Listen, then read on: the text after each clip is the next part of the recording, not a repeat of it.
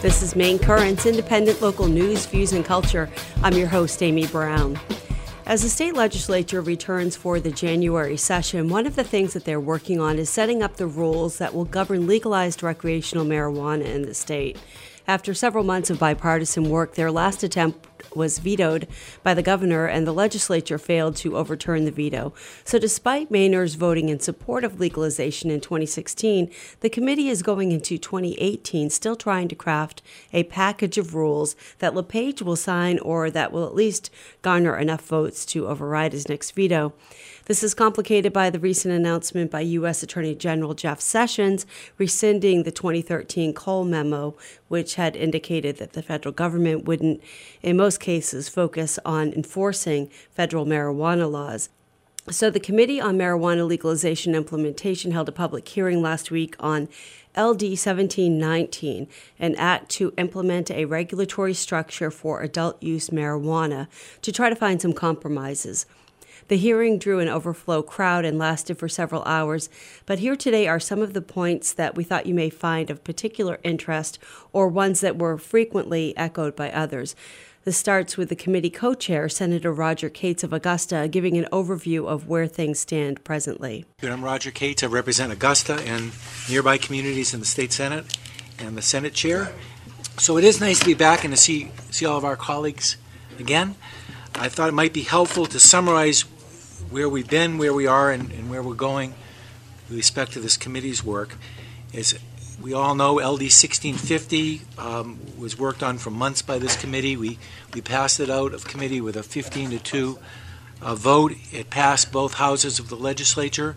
The governor exercised his veto authority, and the veto was sustained.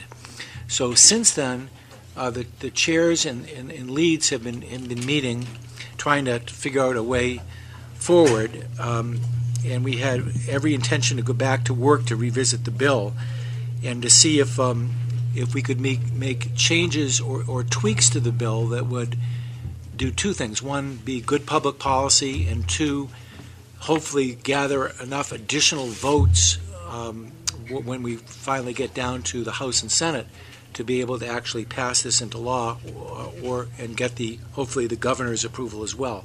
So toward that end, we met with the governor, we have met with legislative leaders, met with a number of our colleagues in both the House and Senate, and had meetings with many of you who are here today, stakeholders who have a role to play as we develop this bill. So the bill that's before us today, if you've looked at it, you'll see, well, where are the changes from LD 1650? And there really aren't any, except for some dates. And the reason for that is not because we're suggesting we just run the same flag up the pole again and hope it passes, but just to get a vehicle in front of this committee as we hear public testimonies and we begin our work process, our work session process. So it's just a framework for changes to what we did previously. I know that we'll be concentrating on certain areas. There may be others, but we're certainly going to be looking at the tax structure, at the agency oversight issue, and to the extent to which we can coordinate as best we can with the medical system. So last week, I think everybody in this room understands, the landscape really changed. Attorney General Sessions produced a memo which essentially repealed the Cole memo, by which the federal government had taken essentially a hands-off policy toward tightly controlled state licensing in Maine and in other places. And in its place, Mr. Sessions has purposely or not, I think, created tremendous uncertainty, not only for Maine but for every state. He seems to be leaving decision-making about what to do, both in medical marijuana and adult use marijuana, in the hands of the 93 United States attorneys, a reality which could, in theory, set up 93 different ways that we deal with these issues in our country. Thought 50 states were bad enough. There are 93 U.S. attorneys. So some U.S. attorneys might decide to prosecute basically legitimate marijuana businesses that are already licensed, while others might essentially continue the past policy of of only concentrating on the shady operators and the organized crime and the black market. We just don't know. In Maine, our U.S. Attorney is Halsey Frank, and Chairperson and I have reached out to him to try to see if we can schedule a meeting in his office so we can learn from him what policy he plans to implement in his office in the state of Maine, so that will hopefully inform our work as we go forward, and we're hopeful that that meeting will take place soon. So where are we and where are we headed? As a committee, we were charged with implementing the will of the people in the Citizens Initiative through a sound regulatory bill, and that's what we've been working on for these last months, and that's what we intend to do now. But if there's one word to describe our current position, that word would be frustrating. If you think of this as a football game, we just want to know what the rules are. Is football even legal anymore? If it isn't, it's tell us. But if football is legal, we want to know what the rules of football are. And hopefully we'll get some clarity on that soon. But in the meantime, what are we to do? Some say we should just shelve our work until we get that clarification. But at least as chairs, we don't think that's the prudent thing to do. And we could get to April in theory, have the U.S. Attorney says he's going to continue essentially the past policy, and we don't have time to do our work and create a bill. So at this time, even as we seek guidance from the federal government, our job is to continue working on this bill, and that's what we plan to do starting today. Chairperson? Thank you very much. This is Committee Co-Chair Representative Teresa Pierce. I would just concur with everything that the Senator has said. I think that we have our work in front of us, and until we learn differently from the outreach that we've done, we'll continue to do our work. I'm delighted to be back. I'm delighted to have a full room again and to hear your thoughts and concerns so that we can maybe tweak or amend this bill in a way that we can get it passed. And we look forward to getting going with the second session of the 128th and the MLI Committee. Okay, so again, thank you all for coming. We are anxious to hear from you as we begin this process of trying to get this this work complete. We do have a list, and we are going to, in the 3-minute clock, we generally take legislators first because they have other committees that they need to get to, and you may see some of these people coming and going who have other committee assignments. So I know that Senator Saviello is with us. But by the way, through some arcane rules of the legislature, the 3-minute rule does not apply to legislators. But the other thing I wanted to mention is it's not important to us to say whether you are for the bill or against the bill. It's not that kind of bill. So we just want to hear from you. I doubt that anybody is in favor of every part of this bill, and I doubt that anybody's opposed to every part. So we'd just like to get your comments about the direction you think we ought to be going. Senator Saviello, good afternoon. Good afternoon, Senator and Representative and members of the committee. I appreciate the Child's Table because I often was put there and I still get put there sometimes. And I appreciate coming to this wonderful committee room. And I have to apologize to the good senator because I used his office without permission, and I do apologize to that. Tomorrow it'll be my room, so you'll have to ask my permission. The good senator also told me for how many times I say nice things about him, I can continue on, but I couldn't find anything nice to say about him, so I'll be very quick. I'm sure you'll find something about me. Oh, absolutely. You're absolutely wonderful, and it is a pleasure to be here and in front of you and this wonderful committee, except for Roger. It's been interesting because this is something I didn't think I would delve into as a legislator in my time getting ready to finish up. But I have some good friends that are in the business and really feel strongly about trying to figure out a resolution to some of these issues. So it's interesting, who are we and who am I representing as I speak? I'm representing Franklin County, which is my district, plus 4 towns in Kennebec. And I'm in my last term as a senator. I'm on the short list. And I actually was driving down this morning wondering what I'm going to do next January, but I suspect I will not be in front of this committee. We came together as a diverse group of individuals and entities, and you'll see the list on the top of the sheet that was handed out to you. And if you look at that list, you'll say, ooh, that's interesting, because you've got people to one extreme that really don't want marijuana and to the other extreme that would like it. So I like to think I had so many to the left and right that we end up coming together at the bottom. which has really been very great experience, no matter how this bill ends up, to having worked with these individuals where people have come to the table and had a conversation. I do applaud the committee's work on LD 1650. Many have supported the legislation, were disappointed that the legislature did not override the governor's veto. Those of us who didn't support are interested in seeking common ground to advance safe and responsible implementation to protect health and safety of all Mainers while protecting municipal sovereignty. And after listening closely to the governor and some of his concerns and to the legislature and key interest group opponents, we've come down with several suggested changes which we believe help build a greater consensus on a good foundation of work that the committee voted on and voted out before. Personally, and those that know me on this committee and know me well, is that I cannot criticize something if I cannot offer a solution. It is not fair. And as some of you know, I surprised, sadly, my friend, the good senator, when I stood up and asked a number of questions, was why I couldn't vote with that. And that's why in my 15 years, and almost 16 years in the State House, I see too much of this going on. So that's why I got involved. It's the law, and we need to work with it and make it work. Our stakeholders' core values included 4 things: safe and incremental implementation of adult use cannabis, protect children and communities, empower municipalities, and maximize the revenue for the state of Maine. Some suggestions we have as a possible amendments. First, under public safety. We believe the moratorium needs to be extended. We suggested July 1st, 2018. We think it should be part of this bill, but I do know that, Roger, I believe you introduced a bill this morning that will address that, but it seems to be nice to put it all in one package. Public safety, under public safety, we believe that you need to look at initial entry, controlling initial entry into the marketplace with limited grower canopy to allow the state to evaluate the effectiveness of the regulatory scheme at protecting public safety as defined in 1719. And I will give you more on this in a bit.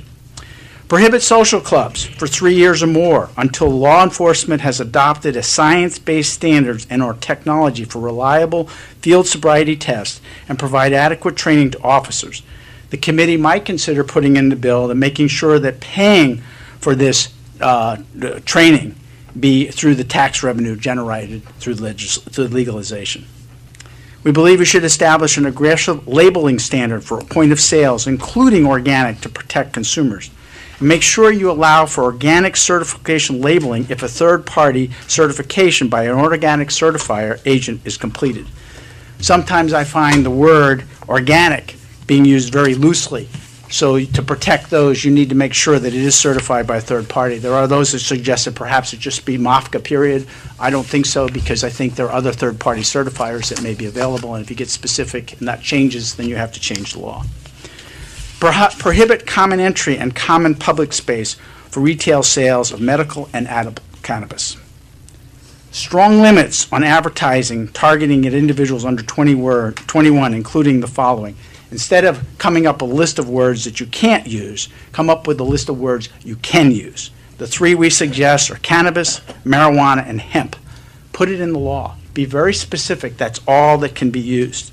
Eliminate any use of slang words to connote a state of inebriation, such as wasted or words like weed. And use the federal tobacco advertising standards to limit the use of languages and images used to advertising and preventing targeting of children. Prohibit individuals under 21 from working or entering into an adult use cannabis premises. Clarify the landlord rights to prohibit and hold liable tenants for on-premise cultivation or use of cannabis as a term of lease. Violation is a cause for eviction. A tenant has liability for all damages caused, including due to the cultivation or use of marijuana. We have language that has been drafted by Dan Bernier, and if you need it, we will certainly provide that to you, rather than bog that down in the hearing. Municipal authority. This is one of the issues that was my personal issue that I wanted to make sure that was clarified, is clarify the opt-in language. Opt-in at the municipal level is to accomplish by passing a new ordinance, amending an ordinance, or approving a warrant article to allow certain or all types of marijuana establishments to be as acceptable use. And let me use my own town as an example. We are not going to have an up or down vote on marijuana use. We are modifying our ordinances so that if someone applies to use, grow, or sell marijuana in our community, they have to apply to those ordinances. That still will have to go to our legislative body, which is the town meeting, to be voted on. The same thing is happening in Farmington. Farmington already has how they're going to modify their ordinances. The only reason they haven't gone to a town meeting yet is that they are waiting to see what happens here in the legislature. So that would be the same as an opt-in. They can have an up or down vote on marijuana use, or they can modify their ordinances. And I clarified this with MMA. I believe that this clarifies what I think their intent would be done, and they can speak later for themselves. Expand municipal authority over zoning to include retail marijuana, medical marijuana as a possibility, something you should consider. However, at the end of the day, I believe those conversations probably should be held in Health and Human Services.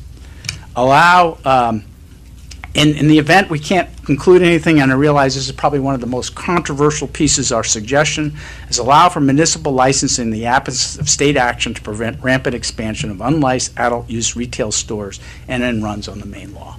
Something to consider. Permit municipalities to assess fees to offset the impact of costs, such as law enforcement, external experts, and other costs and impacts similar to the hazardous waste fee. I personally was involved in this when I worked at the mill in Androscoggin, where the town of Jay implemented their own fees for the application of our license, which was fully constitutional, but it covered their costs of administering that license, like for our solid waste landfill or for our air, where they were able to bring experts if they needed to come in. Remember, those all have to still be approved by the municipal legislative body.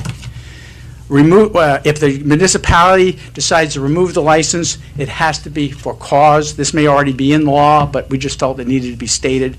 And then we work with Maine Municipal Association on drafting statutory language and can make it available to the committee if you so desire. Executive, revenues, rules, and implementation. I know that at the end you added an excise tax. We believe the best way to do this is just do a sales tax of 17.5% to maximize revenue to the state. This money would be used to assist rulemaking, licensing, and regulatory authority to the Department of Administrative and Financial Services. And this is one that I have come to as I've watched more of what's going on in California. I call it the rolling issuances of licensing. And it is a way to control, if you will, entry into the market first. The medical operators in good standing since 2014 should be at the top of the pile. And then Maine taxpayers, and this is where I made very clear the definition of Maine taxpayers is what we use in our tax laws, which they have to be a residence, and it should be for FOR, not FOUR, 183 plus days of the year. This should be to benefit Maine taxpayers. It should be benefit Mainers working in the state. And once that has gone through, then an open licensing period. Now I go back to what I've seen is that if there are problems that occur, this gives you the opportunity to have a more controlled impact on who you have to either stop, put a stop sales on, or suspend the license temporarily. That's why we put that in there. This is very important, and I think it can make a huge difference in the implementation of this. So this is basically a stepwise progression that will ensure licensing is done right and gives time to right the ship if there are problems. Require individuals growing marijuana plants of property of others to own and to have a land use agreement and physically manage the plants. I know this is one of the concerns that the Senate President has had. This makes it very clear that if you're going to grow those 12 or 18 plants and have them grow on someone else's property, you have to grow them and you have to have a contract to be on that property. I am not addressing in this hearing the medical marijuana issue. Personally, I believe it needs to be addressed, and anybody who infers that we are suggesting that medical marijuana be included in our rules is incorrect. What I'm saying is, though, I think at the end of the day, the committee's actions by sending it to HHS and working with HHS is the proper way to go, and in reality, this issue will be addressed at some point in time. But as I said, it needs to be addressed. This is a personal issue. But you right now are charged with developing 1719. I believe that's what the LD number is. And that you need to deal with that. And then, as Roger said, I think in the beginning, there may be some common ground that you can work with. My conclusion, our goal has been to bridge the gap between diverse interests to find safe, appropriate ways to regulate and implement adult cannabis in Maine. The recommendations above require industry stakeholders to go through great lengths to accept a compromise that is not directly in line with their own personal business interests and ideology. They have all had made huge concessions in an effort to advance the policy, and I gave them many speeches about getting on the same page and address the compelling interests of the public health and public safety. If we are to have a regulated adult use cannabis market in Maine, we need to protect Maine communities and empower them in decision-making, promote Maine businesses, protect Maine's youth, provide support for Maine's law enforcement, and to prevent unregulated market diversion of cannabis. We believe this amendment achieves all of those goals along with 719, and we're looking forward to working with the committee to refine the vision and help pass 1719. Let me close. It may be good to add that the stakeholders who are directly impacted by this legislation, probably more than anyone else, have gone to great lengths to accept a diverse compromise that is not directly in line with their respective ideologies, but in the interest of democracy and progress, they have made difficult concessions. We hope the committee members and legislators will join us in this approach. I will attempt to answer questions. If you want specifics, I will put a note down and we'll get that to you. Thank you. But thank you. Senator, thank you very much. We have a lengthy list of people today, but we are so if committee members do have questions, we'll entertain those with each person who comes before us. And I would be glad if you want. I'm sorry, Roger. But hopefully we'll keep it relatively short so we can keep moving. Senator, thank you for your comprehensive presentation. If people have questions for Senator Saviello? And if you don't want to ask them now, prefer give them to me and I will get answers for you. You're listening to Maine Currents on WERU. These are some selected excerpts from the public hearing held last week by the State Legislature's Committee on Marijuana Legalization Implementation. Yes, Representative Bloom. Thank you, Senator Saviello, for this very comprehensive amendment suggestion. I'd like to know the requiring individuals growing marijuana plants on property other than their own to have land use agreement and physically managed care of plants. What kind of, is this something, a land use agreement, is this something very specific that you're thinking about, or is it something that is just specifically, is it something that you have in mind? No, I just think you need to have some kind of a written, whether you want to call it a contract, whether you want to call it just a piece of paper saying, Tom Saviello, I'm growing plants for Representative Bloom. But, no, I'm sorry, let me say it back. That you would like to use my land, and I'm giving you permission to use my land to grow your plants, because you can't grow them. You live in a tenement and aren't able to grow them there. And that you, and I'll write on there, will be physically responsible for watering those plants, irrigating those plants, fertilizing those plants, and maintaining those plants. Just giving a direct control over those, because there are those who are concerned that you wouldn't want anything to do with the 12 to 18 plants, but you're going to give me permission so I can take full advantage of that. So this is just clarifying that I am growing them for you, or I'm sorry, you're growing them for yourself on my property. Very simple clarification. I don't think we need to be a lot of details to that. Thank you, Mr. Chair. Thank you, Senator. Is there any other provision in any other part of our statute off the top of your head where we require private entities to enter into a contract? I don't know if I'd call it a contract representative, but just an agreement that I'm responsible. A contract. I can't think of anything now, but I'd be glad to look and see if we can find anything. There may well be. Don't know. See nothing further? Thank you. Nothing Thank you very further much, committee. Thank I'll be you around for, if you need me. Roger, may I use your office? Yes, you may. Thank you. Thank you. Thank you, Senator. Now we're going to begin with a list. Some of the people here have Representative Casas is here, and then we'll go to the list. And some of you have better handwriting than others, so I'll try not to butcher the names. Representative Casas. Good afternoon. Thank you. Are there other legislators here, by the way, who want to testify? Okay, go ahead. Yes, sir. Thank you all. Senator Cates, Representative Peirce, thank you all, members of the committee. I'll be very brief. I know you have a long line in front of you. Just kind of wanted to pass on two thoughts of concerns that I had with the previous bill. I apologize that I haven't gone through Senator Saviello's amendment to it, so I don't know if they're addressed in this amendment, but two major concerns for me. One coming from the municipal side. I loved the intent of the kind of revenue sharing of sorts by letting the municipality accept the certain portions of the excise tax, kind of cuts the state out of it. the concern that I had was banks being FDIC insured. What does that do to our municipalities? I reached out to Maine Municipal Association to try to understand why they didn't raise that as a concern. They referenced the Federal Controlled Substances Act as offering insulation around individuals of a municipality. However, reading it a little bit further, it does offer the insulation for individuals within the municipality, so the finance director that deposits the check, the suit from the federal government couldn't be brought on that individual, but there is no provision that suit cannot be brought on the municipality itself. So town employees, select persons, they're all insulated under the Federal Controlled Substances Act, but the municipality itself suit could still be brought in that case. That was a concern that I had coming from the municipal world. Again, love the intent of getting the revenue for participating municipalities.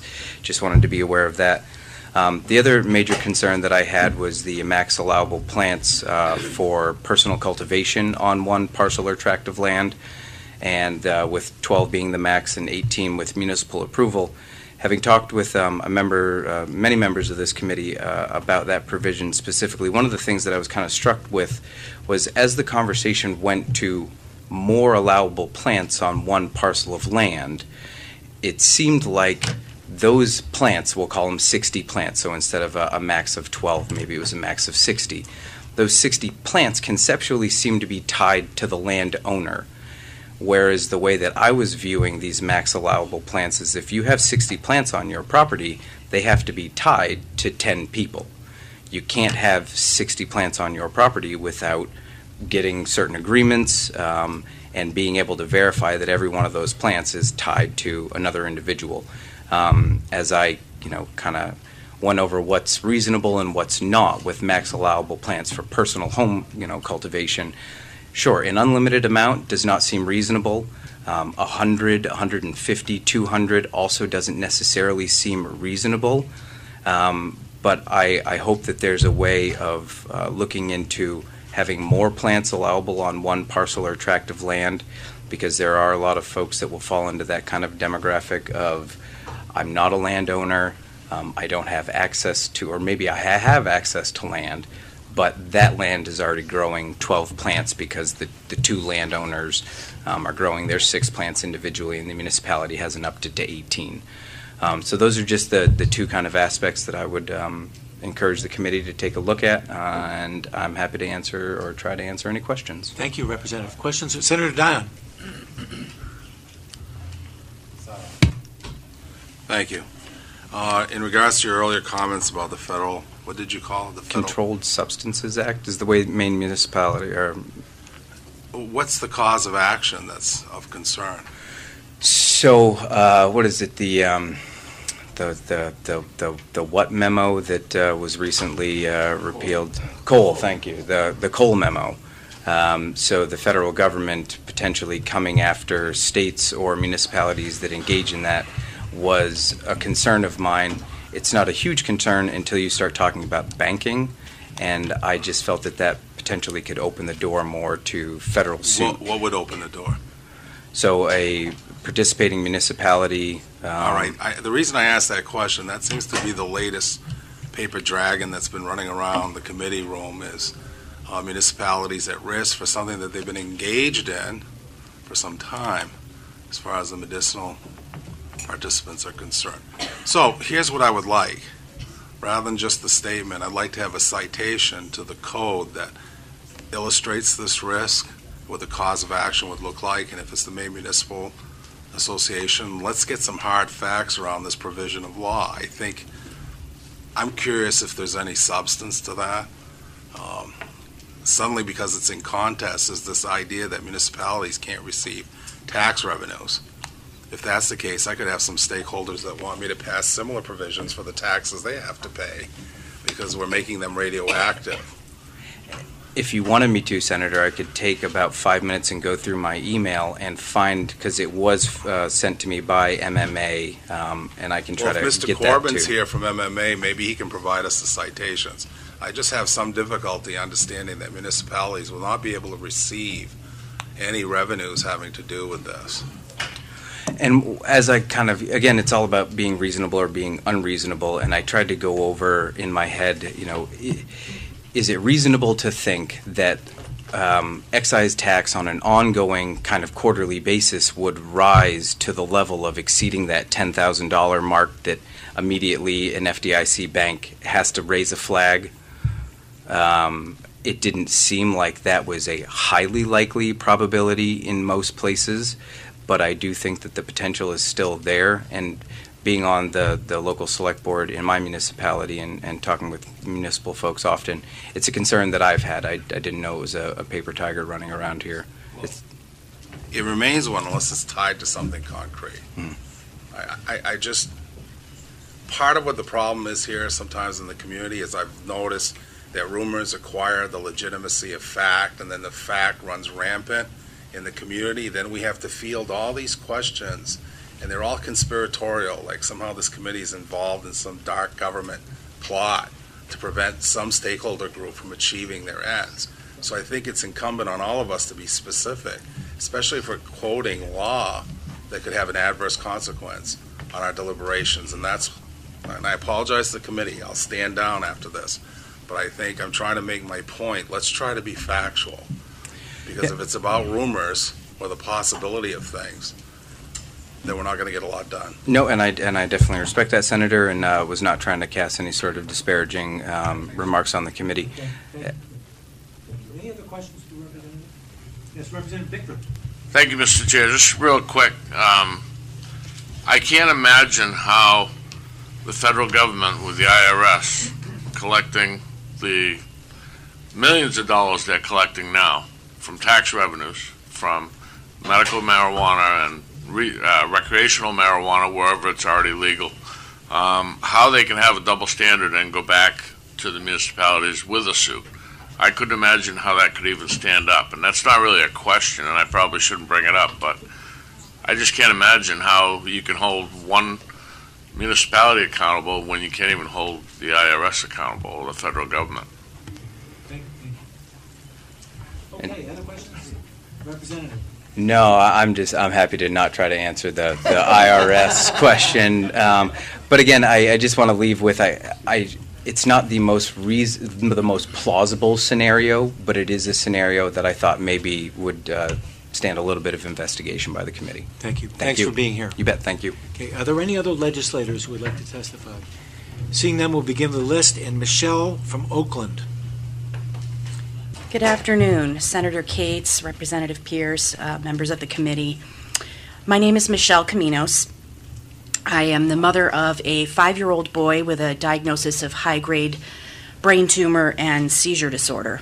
My son has endured countless hospital stays, 3 brain surgeries, 7 weeks of radiation, 9 months of chemo, and he's had to learn to walk again and use his right arm 3 times.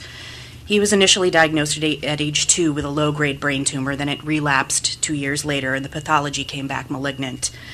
At that time, we spoke to his doctors about medical cannabis, and they were all supportive, so we decided to do it. And here he is. I wanted you to see his beautiful face. This is my son, David. Cannabis has helped David through his treatments immensely. He's been sick in the last year only once, if you don't count the cancer, when he had a mild cold that lasted 2 days. That's more than I can probably say for most of us in this room, and very few here have likely been through what he has. He not only didn't lose weight, he gained weight throughout his treatment. His coloring was good, his energy, although lower than typical, was good, and his mood was bright. He slept very well most nights. His doctors and nurses constantly remarked how amazingly well he was doing, and we give a tremendous amount of credit to cannabis for this. He's had 3 MRIs since the end of his radiation treatments last April, and they've all shown no evidence of disease. As if that weren't amazing enough, we were able to wean him off a pharmaceutical anti-seizure drug that had given him a horrific violent behavior disorder. Today, he's seizure-free, using only cannabis. None, repeat, none of this would have been possible without Maine's caregivers. I'll break it down for you. Dispensaries, number 1, can only transfer 2.5 ounces to a patient every 15 days, and 2, are not interested in cancer treatment, which requires formulations such as tinctures, FECO, or RSO. Many cancer patients require an ounce of cannabis per day, and most people cannot afford to pay the typical per ounce rates. So they rely on donations and caregivers who often provide reduced rates for cancer patients. Before I learned about caregivers, I went to Wellness Connection to get prices. Even if they could have furnished what he needed in the amounts he needed, which they could not, the cost was exorbitant. I would have had to pay $118 per day, around $3,600 per month, or just over $43,000 a year to get the medicine that my son needed that his doctors recommended in the doses that he needed. Furthermore, even if dispensaries were allowed to focus on treating cancer patients, why would they? There's very little, if any, money to be made in doing so. It's much more profitable to sell cannabis to smoke, vape, or eat. Making a patient's concentrated formula requires care, love, and expertise that they simply don't have. It also requires a commitment to clean, pesticide, and mold-free product that dispensaries don't always have the best record of having. This leaves 3 options for patients. 1, be lucky enough to get donations. 2, find a great caregiver. Or 3, learn to grow and process their own product. For obvious reasons, growing is not an immediate option for most people in this situation, and so they rely on caregivers. Therefore, it is critical for patients like David, who need safe, reliable access to their formulations, that the medical program stay separate from the recreational program, and that the caregiver model, which is working, be protected. It's crucial that the medical program be treated, imagine like this, as a medical program, and therefore overseen by the health department rather than law enforcement, as it currently is, by the health department, that is. I respectfully ask that this committee, in closing, think of patients like David when making decisions that could greatly impact his treatment. We must ensure access to the sickest of the sick. We must protect caregivers and patients, and we must not ever treat them as criminals. Thank you very much for your work on this committee. Thank you very much for being here. Are there any questions? Thank you for coming and sharing your story. I think I can speak for everybody on the committee that we're not sure what is going to happen as a result of this, but eliminating the medical program, particularly for someone like your child, is not on anybody's agenda. That's a huge relief to hear. I just will add that even if that's not an intention, I fear that it could be an unintended consequence of some of the proposals that I've seen, particularly when fees are too high or canopy caps are way too low. Like I've seen things like, as you said, some of them are floating around, they're not going to happen. But I'm here just to be sure that we keep those things in mind when we limit caregivers too much. Thank you. Thank you. This is Maine Currents on WERU-FM. The testimony of the president of the Maine Sheriff's Association last week at the public hearing in Augusta provided some insight into how law enforcement is approaching the current legal limbo of marijuana legalization in the state. Senator Katz, Representative Pierce, distinguished members, my name is Sheriff Kevin Joyce. The Sheriff of Cumberland County, but here as President of the Maine Sheriff's Association. We've reviewed the bill, and our only request is that out of the 15 committee members that you've set aside, we've noticed that there's not a lot of law enforcement. One could say that the AG's office is law enforcement, member of public safety is law enforcement. We're requesting as sheriffs having 1 seat on that committee. Our thought is this. A lot of the northern counties have a lot of unregulated territory. They have no formal governance. And typically the sheriff in that area is in tune to what's going on there. So our belief is having that seat, number one, gives back to the committee what could be going on in areas that are considered the wild, wild west of Maine. Secondly, we have the jails. And there are going to be unintended consequences, just like there are for everything else that we deal with in the jails. And our thought is having a sheriff sit on that board could give the committee a pulse of what is going on, what is affecting the jails, et cetera. And that's really all our request is 1 seat on that board. Thank you, Sheriff. Questions for Sheriff Joyce? We give great deference to former sheriffs of Cumberland County here, as you may know. And somebody else can use the rest of my time. Thank you. I just had one sort of question. I'm surprised that the former sheriff isn't doing it. It's so quiet. We were communicating. So I really appreciate that you took the time to read LD 1719 and reflect on it as a group. And really, it's just the commission that you're talking about. You feel like there are other elements in there that are helpful to keep the state safe? Well, everything, it's hard to, in our opinion, it's hard to, there's pros and cons for everything that's out there. I can tell you, you probably realize that there are going to be problems. I think you're seeing Colorado 2 or 3 years into it, seeing some problems that they never thought of. So we know that there are going to be problems. Our hope is that our voice, representing our counties through one position, will be able to, number one, tell you what's going on, the pulse of the rural areas, because that's where a lot of the sheriffs put their heart and soul into. And then secondly, I guess 30 or 40 years ago, when we were talking about mental illness and doing away with some of the hospitals and stuff, it became the default of the jail. So how does the new law affect the jail or not? Are there positive things? Are there negative things? So, I think we know going into it that you've got a pretty high hill to climb, that we will see some issues that we've never thought about. And our thought is we want to be part of the solution and not standing up here banging the drum about, what's right, what's wrong. Thank you. Yeah. Thank you. Sheriff? Doing, Sheriff? Good. Senator? This is Senator Mark Dion. This could be just a talk show between the two of us. Oh, please. No, I do have a question for you, and the sheriff understands we did this in the past when we researched state data. We actually were able to uncover around habitual offenders data they weren't aware of themselves,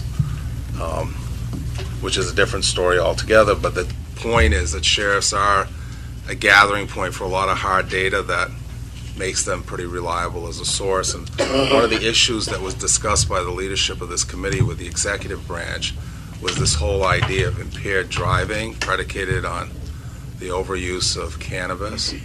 Is there any way you could talk to your fellow sheriffs and determine if they can give us any kind of baseline data as to whether or not the frequency or number of individuals that have been processed at the county jail strictly on drug-impaired driving? Mm-hmm. And if they could cull it out to reflect cannabis-related driving, that would be even more helpful to this committee.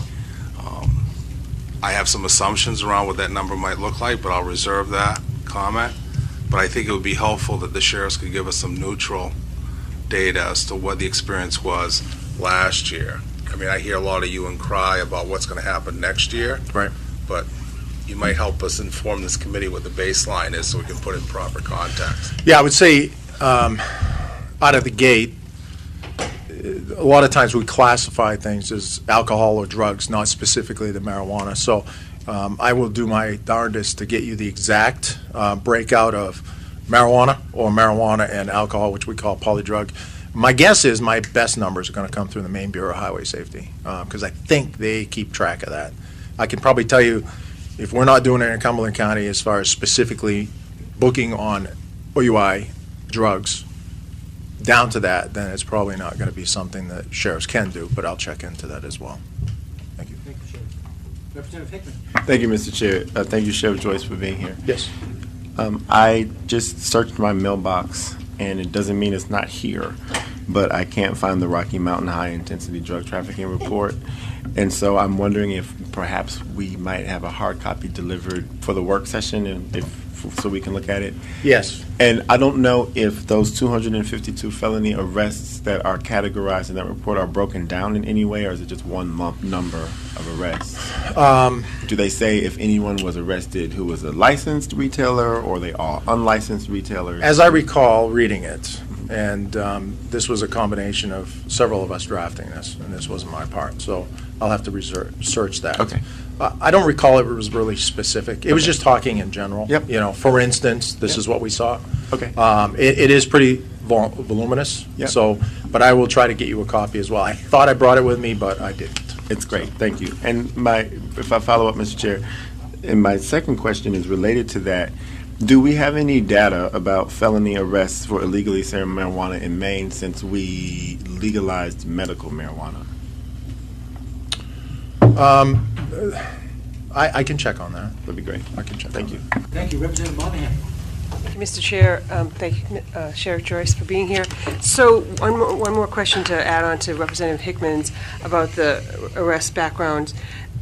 We all know the state of Colorado is it's got quite a tourist destination state, and we heard several times from Colorado representatives that a lot of the issues that were involved with the new law dealt with a lot of tourists that weren't quite familiar on the proper usage of the edibles of marijuana. But in terms of this felony arrest information, any indication that some of these might have been from out-of-state arrests? Is that possible? There again, it's been a while since I read that, so I can check on that. And I'll also make sure that you get a copy as well, so you can glean exactly what you want out of that as well. So, Thank you. thank you. I'm sorry, pardon me, Representative Corey. Thank you, Mr. Chair. Thank you, Chair Joyce, for being You're here. welcome. Let me see. Seeing your family since they closed down the store Oh, yeah, on the yeah. road, but the new store is pretty good too. If you've been, I heard. I've been in there twice. Good. So anyways, just a question. So, and I know that's probably largely anecdotal data that you would probably have, or at least an opinion about this. And you have officers, and not necessarily in my town in Wyndham. They're kind of there, but they're more sort of out in the outskirts where there's not police departments or sort of anything else. I know that probably prior to legalization, your officers probably saw marijuana out there in the field, and I know that they probably definitely seeing marijuana in the field now. Do you care to sort of tell us how that may have changed, prior legalization versus legalization now? People have come in and they've talked about sort of the increase of a black market and sort of anything else. Is there any sort of evidence that you can give us that that's actually sort of happened? Well, and I'm assuming before the recreational law or the medical marijuana law? Recreational. Okay.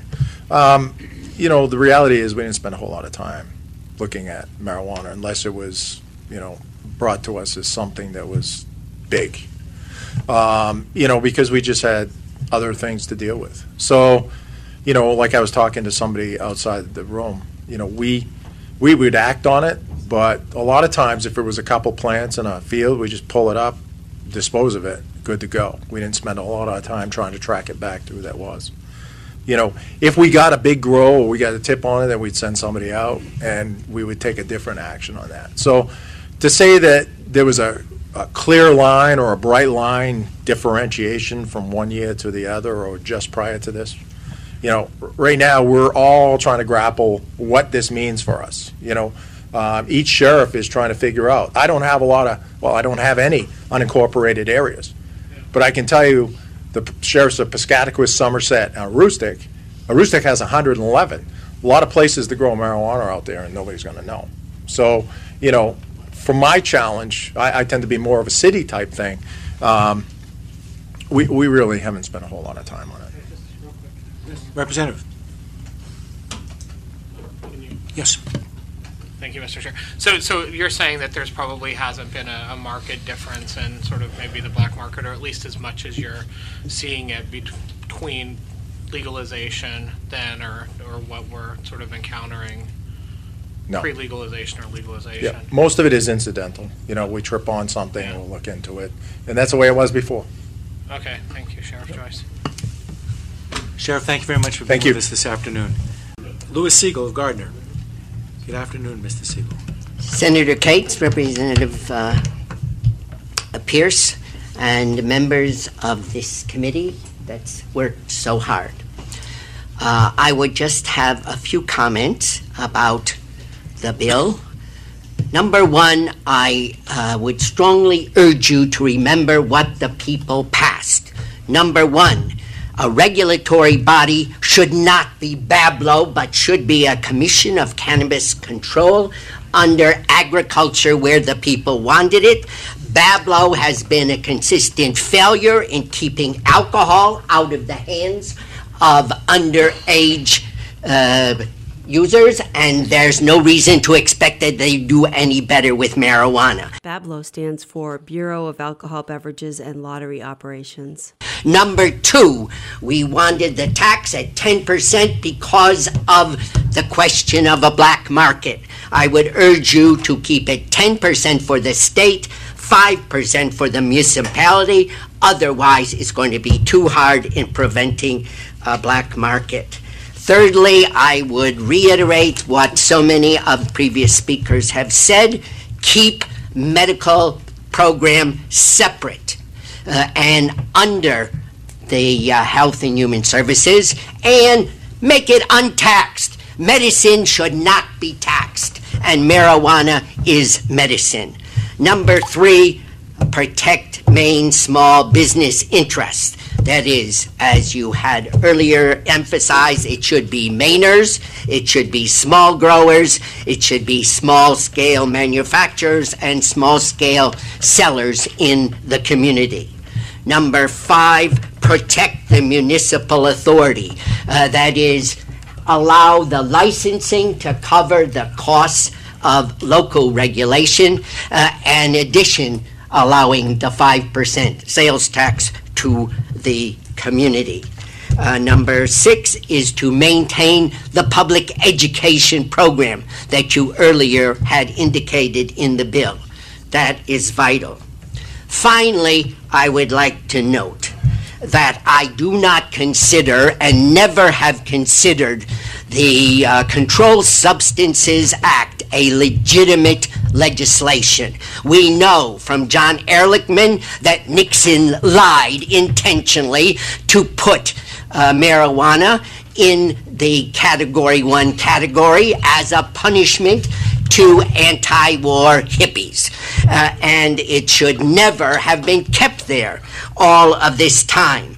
It has always been dishonest. We know it does not meet the legal or scientific standard of either harmful or addictive that should be necessary. And finally, we know that the head of the DEA has consistently refused to follow the law that he is supposed to follow the advice of the advisory committee, which has consistently said, get it out of Category 1. He has consistently refused. Thank you very much for your testimony. Questions for Mr. Siegel?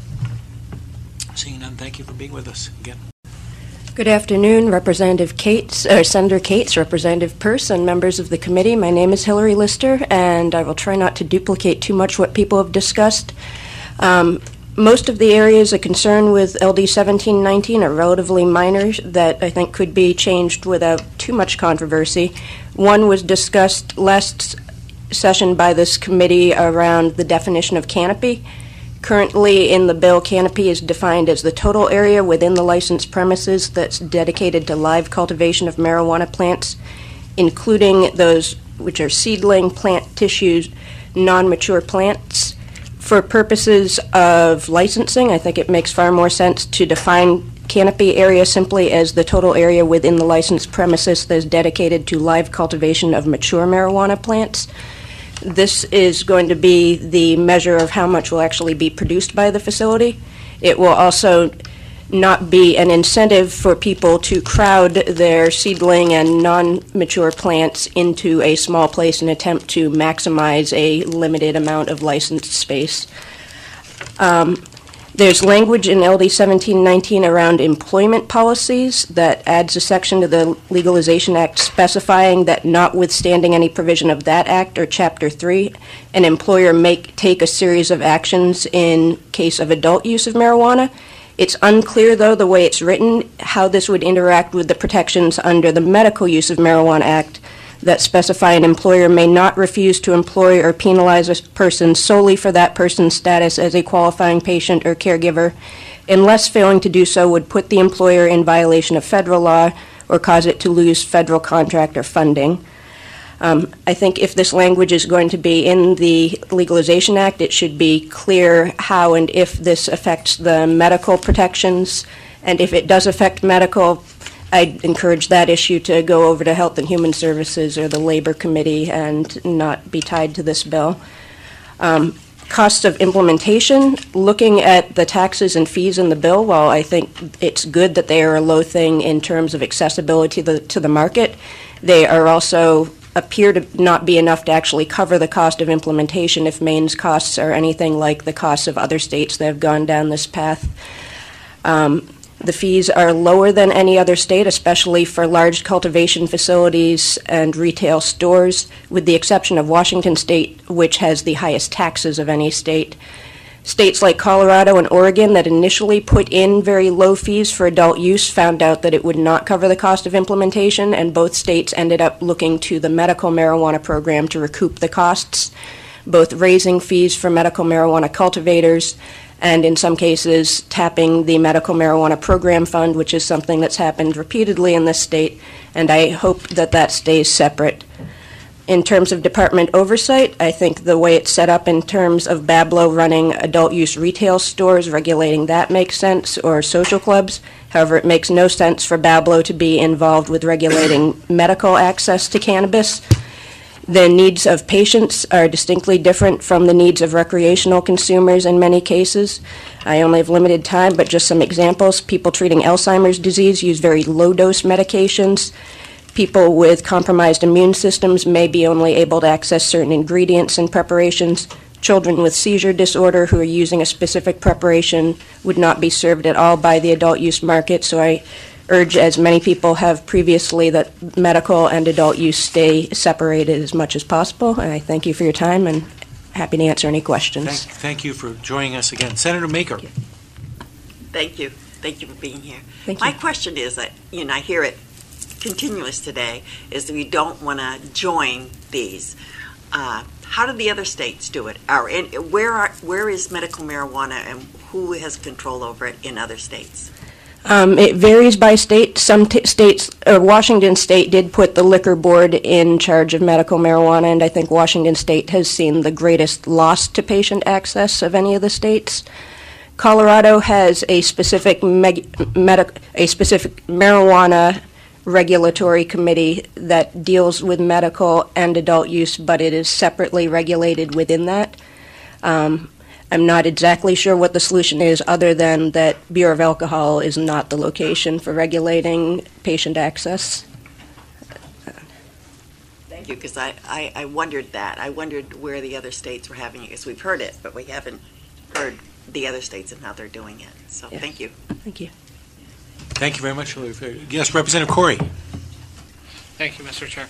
I've sort of heard it loud and clear today about not putting medical sort of under Bablo, but are there any of the organizations you represent, what are their thoughts at maybe taking something like our medical program, putting it under DAFs, having it separate from recreational, and have two sort of parallel programs? What I kind of think about is Colorado's MED, so their Marijuana Enforcement Division, they definitely have, both of them sitting under one regulation body, but they're regulated separately. I would say that Maine is starting from a different place than other states that have legalized adult use on top of medical marijuana. We have by far the most, I'd say, well-structured and pretty unique and self-funded medical marijuana program of any of the states. So I think for most people, they'd like to work with what we have and improve what we have in place currently under DHHS and Department of Agriculture, which both have regulatory authority, especially in light of the lack of clarity around what federal priorities are going to be and what the U.S. Attorney for Maine is going to see as a priority. We've had a medical marijuana law in Maine since 1999. We've had it under Department of Health and Human Services since 2010, and we have not had federal intervention even prior to the Cole memo going into effect. So I think improve what's working, but I think drastic changes at this time would really jeopardize something that's taken a lot of time and effort to build into something that's really unique for this state. Thank you, as always. You're a wealth of knowledge. Thanks. Thank you. Last week's public hearing on LD 1719, an act to implement a regulatory structure for adult use marijuana, was followed by committee work sessions. More information about the Marijuana Legalization Implementation Committee and their progress can be found at legislature.maine.gov.